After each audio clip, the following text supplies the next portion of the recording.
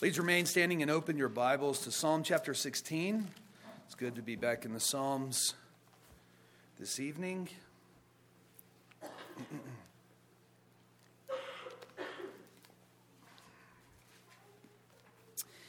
And let us hear the Word of God. This is God's holy, inerrant, and infallible Word. Please give it your full attention. Psalm chapter 16. Preserve me, O God, for in you I take refuge. I say to the Lord, you are my Lord. I have no good apart from you. As for the saints in the land, they are the excellent ones, in whom is all my delight.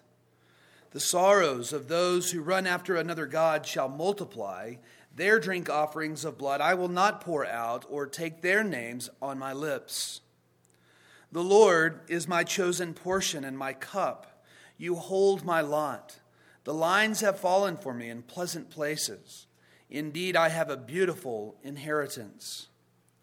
I bless the Lord who gives me counsel. In the night also my heart instructs me. I have set the Lord always before me, because he is at my right hand. I shall not be shaken. Therefore my heart is glad and my whole being rejoices. My flesh also dwells secure, for you will not abandon my soul to Sheol, or let your Holy One see corruption. You make known to me the path of life. In your presence there is fullness of joy. At your right hand are pleasures forevermore. Thus far the reading of God's holy word, and you may be seated.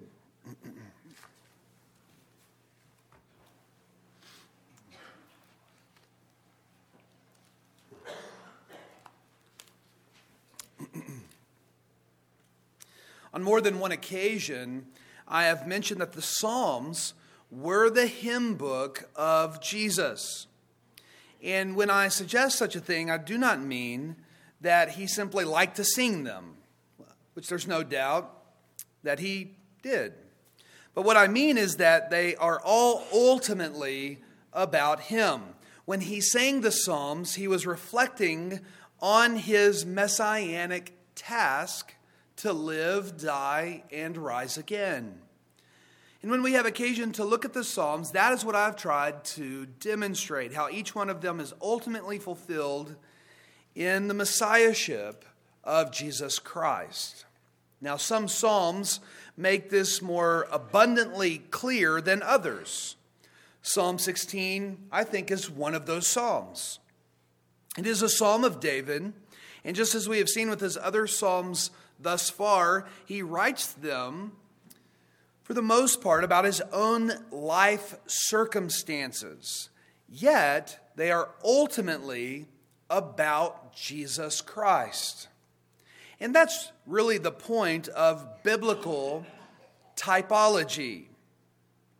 A type is something in the Old Testament that bears resemblance to what Christ would someday come to do. And so the life of David often bore resemblance to the life of Christ. David was a type that points us, he was a type of Christ that points us to the life and work of Jesus Christ. And so his life foreshadowed and prophesied concerning the coming of Christ. We will see how Psalm 16 prophesies of Christ through the life of David most clearly, I think, when we get to verse 10. But first, let's look at the structure of the psalm, and then we will work our way through it. The structure of this psalm is not immediately discernible, but I think at minimum we can suggest this. David begins in verse 1 describing his relationship with the Lord. And then in verses 2 through 8, he describes the benefits in this life that result from his relationship with the Lord. And finally, in verses 9 through 11, he describes the benefits in the next life that come as a result of his relationship with the Lord. And so let's look again at verse 1. He writes, "Preserve me, O God, for in you I take refuge." Now here, David is crying out for preservation. And the word preservation can also mean to keep or to watch over. And so whatever the situation was that David was facing when composing this psalm, he finds himself in need of the Lord's protection. He needs the Lord to keep watch over him and to preserve him in the midst of this situation. David knows that there is no one higher to which he can appeal than to the Lord himself. He needs to appeal to the protection of God. For he says, in you, O Lord, I take refuge.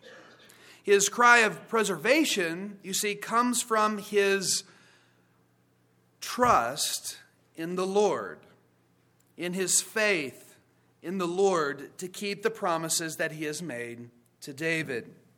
And so it is a relationship established in trust or in faith. Now, David was the Lord's anointed, and he needed God's protection from his enemies.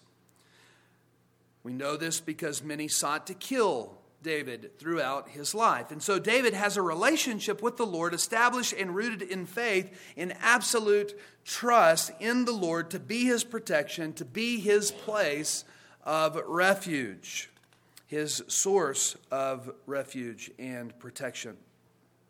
Now in verse 2, David begins to describe the benefits of his relationship with the Lord. He says, I say to the Lord, you are my Lord. I have no good apart from you. Or more literally, he says, I say to Yahweh, you are my Lord, my master. I have no good apart from you. And so David takes the name of the Lord, the covenant name of God, Yahweh, confessing that he is the master and that nothing good comes apart from him.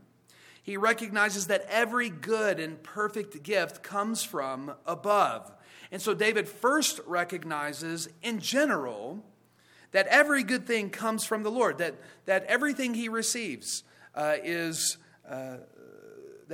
good comes from the Lord. But then in verse 3, he turns his reflection upon specifics and begins by reflecting upon God's people, specifically the saints in the land, and says, they are the excellent ones in whom is all my delight.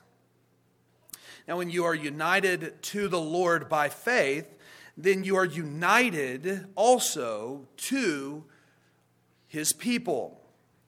They are your covenant family, and as such your delight. And this is one of the many benefits of your relationship with the Lord, that he has provided you with a new family. So on the one hand, David is drawn, because of his relationship to the Lord, drawn to the saints, drawn to God's people. But on the other hand, as we find out in the following verse, he is turned away from the wicked. He notes that he will not participate in the idolatries of those who worship other gods. Their sorrows will multiply, and he has no desire to associate himself with them. And so David is really displaying here the characteristics of the blessed man in Psalm chapter 1. He does not walk in the counsel of the wicked, nor stand in the way of sinners, nor sit in the seat of scoffers. He takes no delight in such people and will not follow in their ways. Rather, he delights in the Lord's people. He delights in those who delight in the law of the Lord. And then in the next few verses, as David reflects on his relationship, or continues to reflect on his relationship with the Lord, he sees God in three different ways, three different benefits here. He sees God as his inheritance, as his wisdom, and as his security.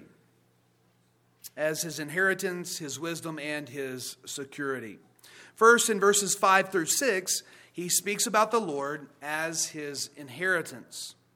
Now, what's behind David's language here in these verses is God's promise of the land that he gave to Israel, the land of Canaan.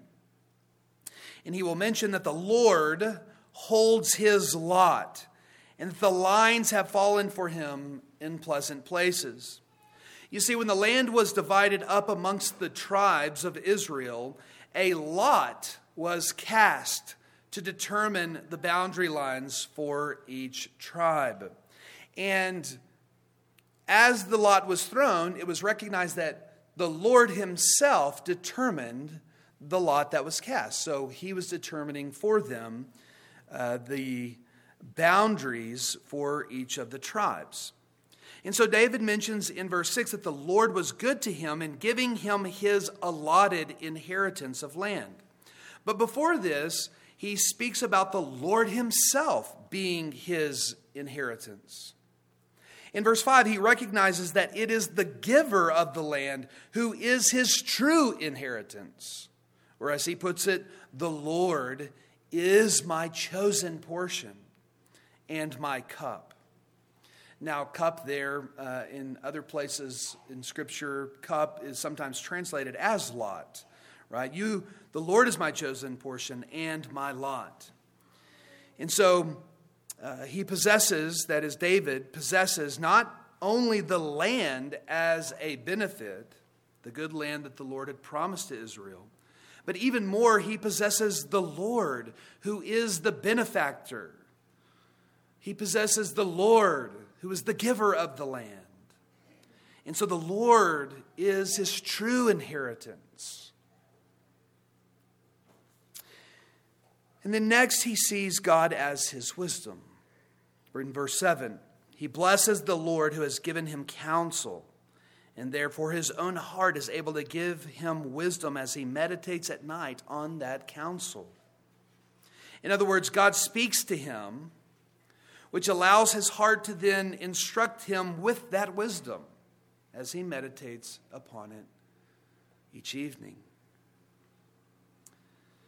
And then the last benefit, at least the last one that he discusses here, the last benefit that flows from his relationship to the Lord is the security that the Lord provides him. And with regard to this, one commentator writes, verse 8 expresses David's security in having always set the Lord before him. God precedes him as the pillar of cloud and the pillar of fire preceded Israel. And he also steadies him by being at his right hand. End quote. So these are the immediate benefits that David ponders as he reflects upon his relationship with the Lord. But then David begins to reflect on certain eternal benefits in verses 9 through 11. Benefits, that may begin in this life, but have eternal consequences. Benefits that go even beyond this life. However, when he writes about these, when he writes these 3 verses, he actually goes beyond his own life experience. Or we might put it this way, he leaves behind his own life experience.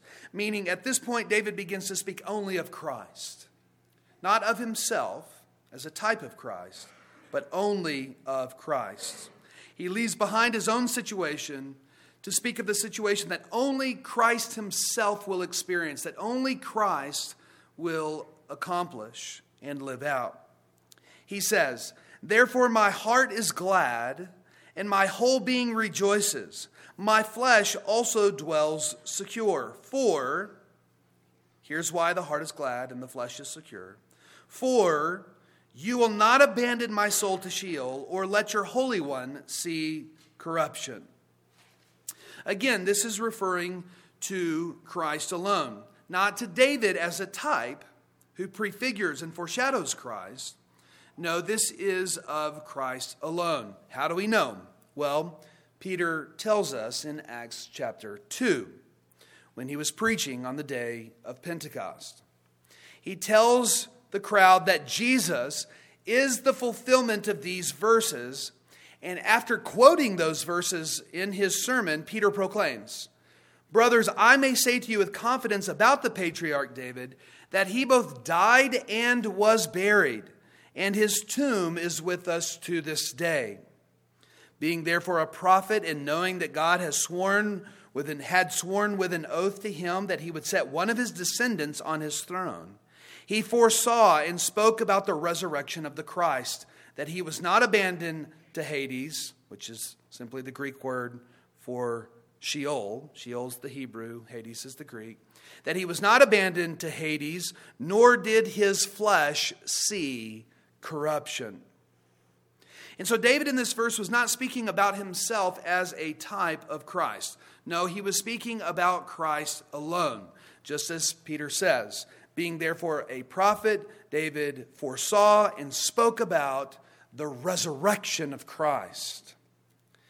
Now, sadly, there are liberals today who will tell you that the Old Testament never actually speaks about resurrection. And this is one of many places that you can point someone if they were to make such a claim. The Old Testament does, in many places, speak about resurrection, and here it speaks specifically about the resurrection of Christ. And Peter's proof that Psalm 16 in these verses do apply to Christ and his resurrection is that David was buried, and his grave is right over there. That's his point in the sermon. His grave is there. His body saw corruption. But that is not the case with Jesus. He was raised on the third day. Therefore, his body saw no corruption. It never decayed. He rose from the grave and has ascended to the right hand of the Father. Now, this doesn't mean that only the last few verses of this psalm are referring to Christ, and that all the verses prior to that were simply about David. Not at all. This whole psalm is about Christ. Remember, the first 8 verses are about Christ as he was typified in the life experience of David. That is, as David was a type pointing to Christ. What I mean is that Christ, especially with reference to his humanity, looked to the Father as his place of refuge. He cried out for preservation from the Father. These things he sought after for the most part in his time of crucifixion, which is why Hebrews 5 says, Jesus offered up prayers and supplications with loud cries and tears to him who was able to save him from death. And the word there for save, sozo, is typically translated save. I mean, that's how you would typically find it translated in Scripture. But it can also mean preserve. He prayed with loud cries to him who was able to preserve him from death. We also know that Jesus has received an inheritance, just as David speaks of here. That the lines fell for him in pleasant places, in very pleasant places, in fact. For he has inherited all things as King of kings and Lord of lords, now sitting at the right hand of God, ruling over all. We saw the Apostle John referring to that in the vision in Revelation 5 as we looked at that this morning. And Christ considers the saints. That is, he considers you and me his delight. Before the Father, he takes our names upon his lips. He testifies of us on account of our faith in him. We are his delight. And we also recognize this psalm to be fulfilled in Christ because, as Scripture has told us, Jesus grew in wisdom, particularly with reference to his humanity. He would have no doubt sought that wisdom from the Father above. And certainly he would have sought security in the Father as well. And so there's no doubt that this whole psalm is about Christ. It's pointing us to the work of Jesus Christ. The first 8 verses are typologically pointing us to Christ, as it tells us about the life experience of David. But verses 9 through 11 are about Christ alone. They are not necessarily referring to David, but he foresaw and spoke as a prophet about Christ alone in those final few verses. And so this whole psalm is pointing us to Jesus Christ. It is the same in all the psalms. They are all messianic psalms that point us to the work of Jesus Christ. Hence, they were the psalm book of our Lord Jesus. Christ, beloved, rose bodily from the grave on the third day, ascended with that body 40 days later to sit at the right hand of the Father, and now, as verse 11 of our psalm says, experiences the fullness of joy in the presence of God, where at his right hand he experiences pleasures forevermore. Now, these verses are explicitly about Christ. That is, these last few verses, as I've mentioned, are explicitly about Christ, but it certainly doesn't mean that David found no hope in them for himself. Because David looked forward to the resurrection of Christ, he could have hope that his own flesh would be secure. In other words, he could have hope that his flesh would someday be raised from the grave, being united to the Messiah by faith. Now, David's body would certainly see corruption. David's flesh has decayed and is still somewhere upon this earth. But on the final day, my friends, God will raise up his body from the grave and unite it together with his soul so that he can dwell in the presence of God and experience pleasure forevermore. And that is an eternal benefit that we can all experience through our faith in the Lord Jesus Christ. Now, we, of course, do not deserve this eternal benefit. We have all sinned against God and bowed our hearts to idols, which merit for us the multiplication of sorrows spoken of in verse 4. The sorrows of the wicked will infinitely multiply when they are raised themselves unto eternal condemnation. But Christ suffered and died, the righteous for the unrighteous, to bring you who are united to Christ by faith to God. 1 Peter 3:18. And when that day comes, you too will have pleasure forevermore.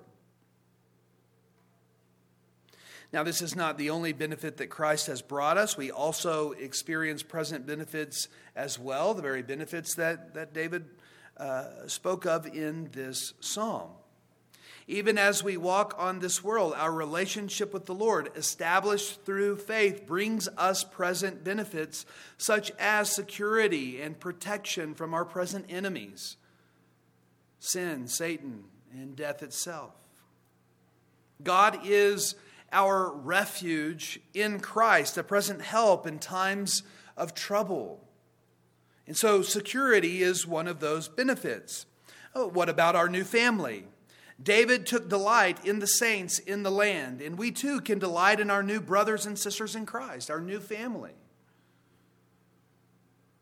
This is the family that you ought to be drawn to now in Christ, not to the wicked, not to unbelievers. Now, that's, of course, not to say that we can never enjoy the company of unbelievers.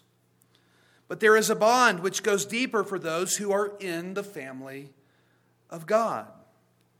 And so, do you delight in the saints? Are you more at home with them than with those outside of the family of God? James Montgomery Boyce asked some discerning questions in his commentary on this verse. He said, "This is a way by which we can measure our relationship to the Lord. Do you love other Christians? Do you find it good and rewarding to be with them? Do you seek their company?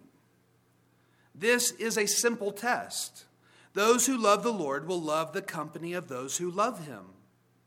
Those who find their good in God, as David did, will also find good in those who likewise seek him. Again, do you find it uncomfortable to be with those who sin openly? Are you troubled by their values, shocked by their desires, repulsed by their blasphemies? Or are you at ease among them?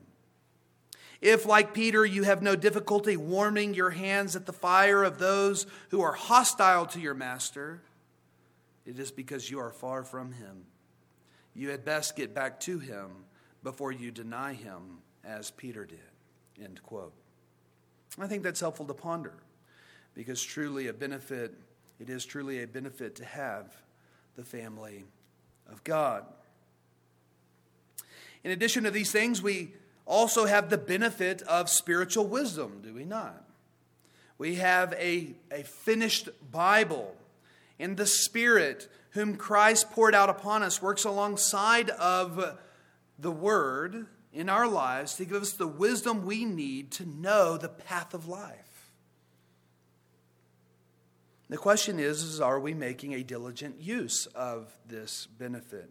Are we reading God's Word? Are we meditating on it at night and even throughout the day so that we might discern the counsel of God as we walk in a manner worthy of our calling?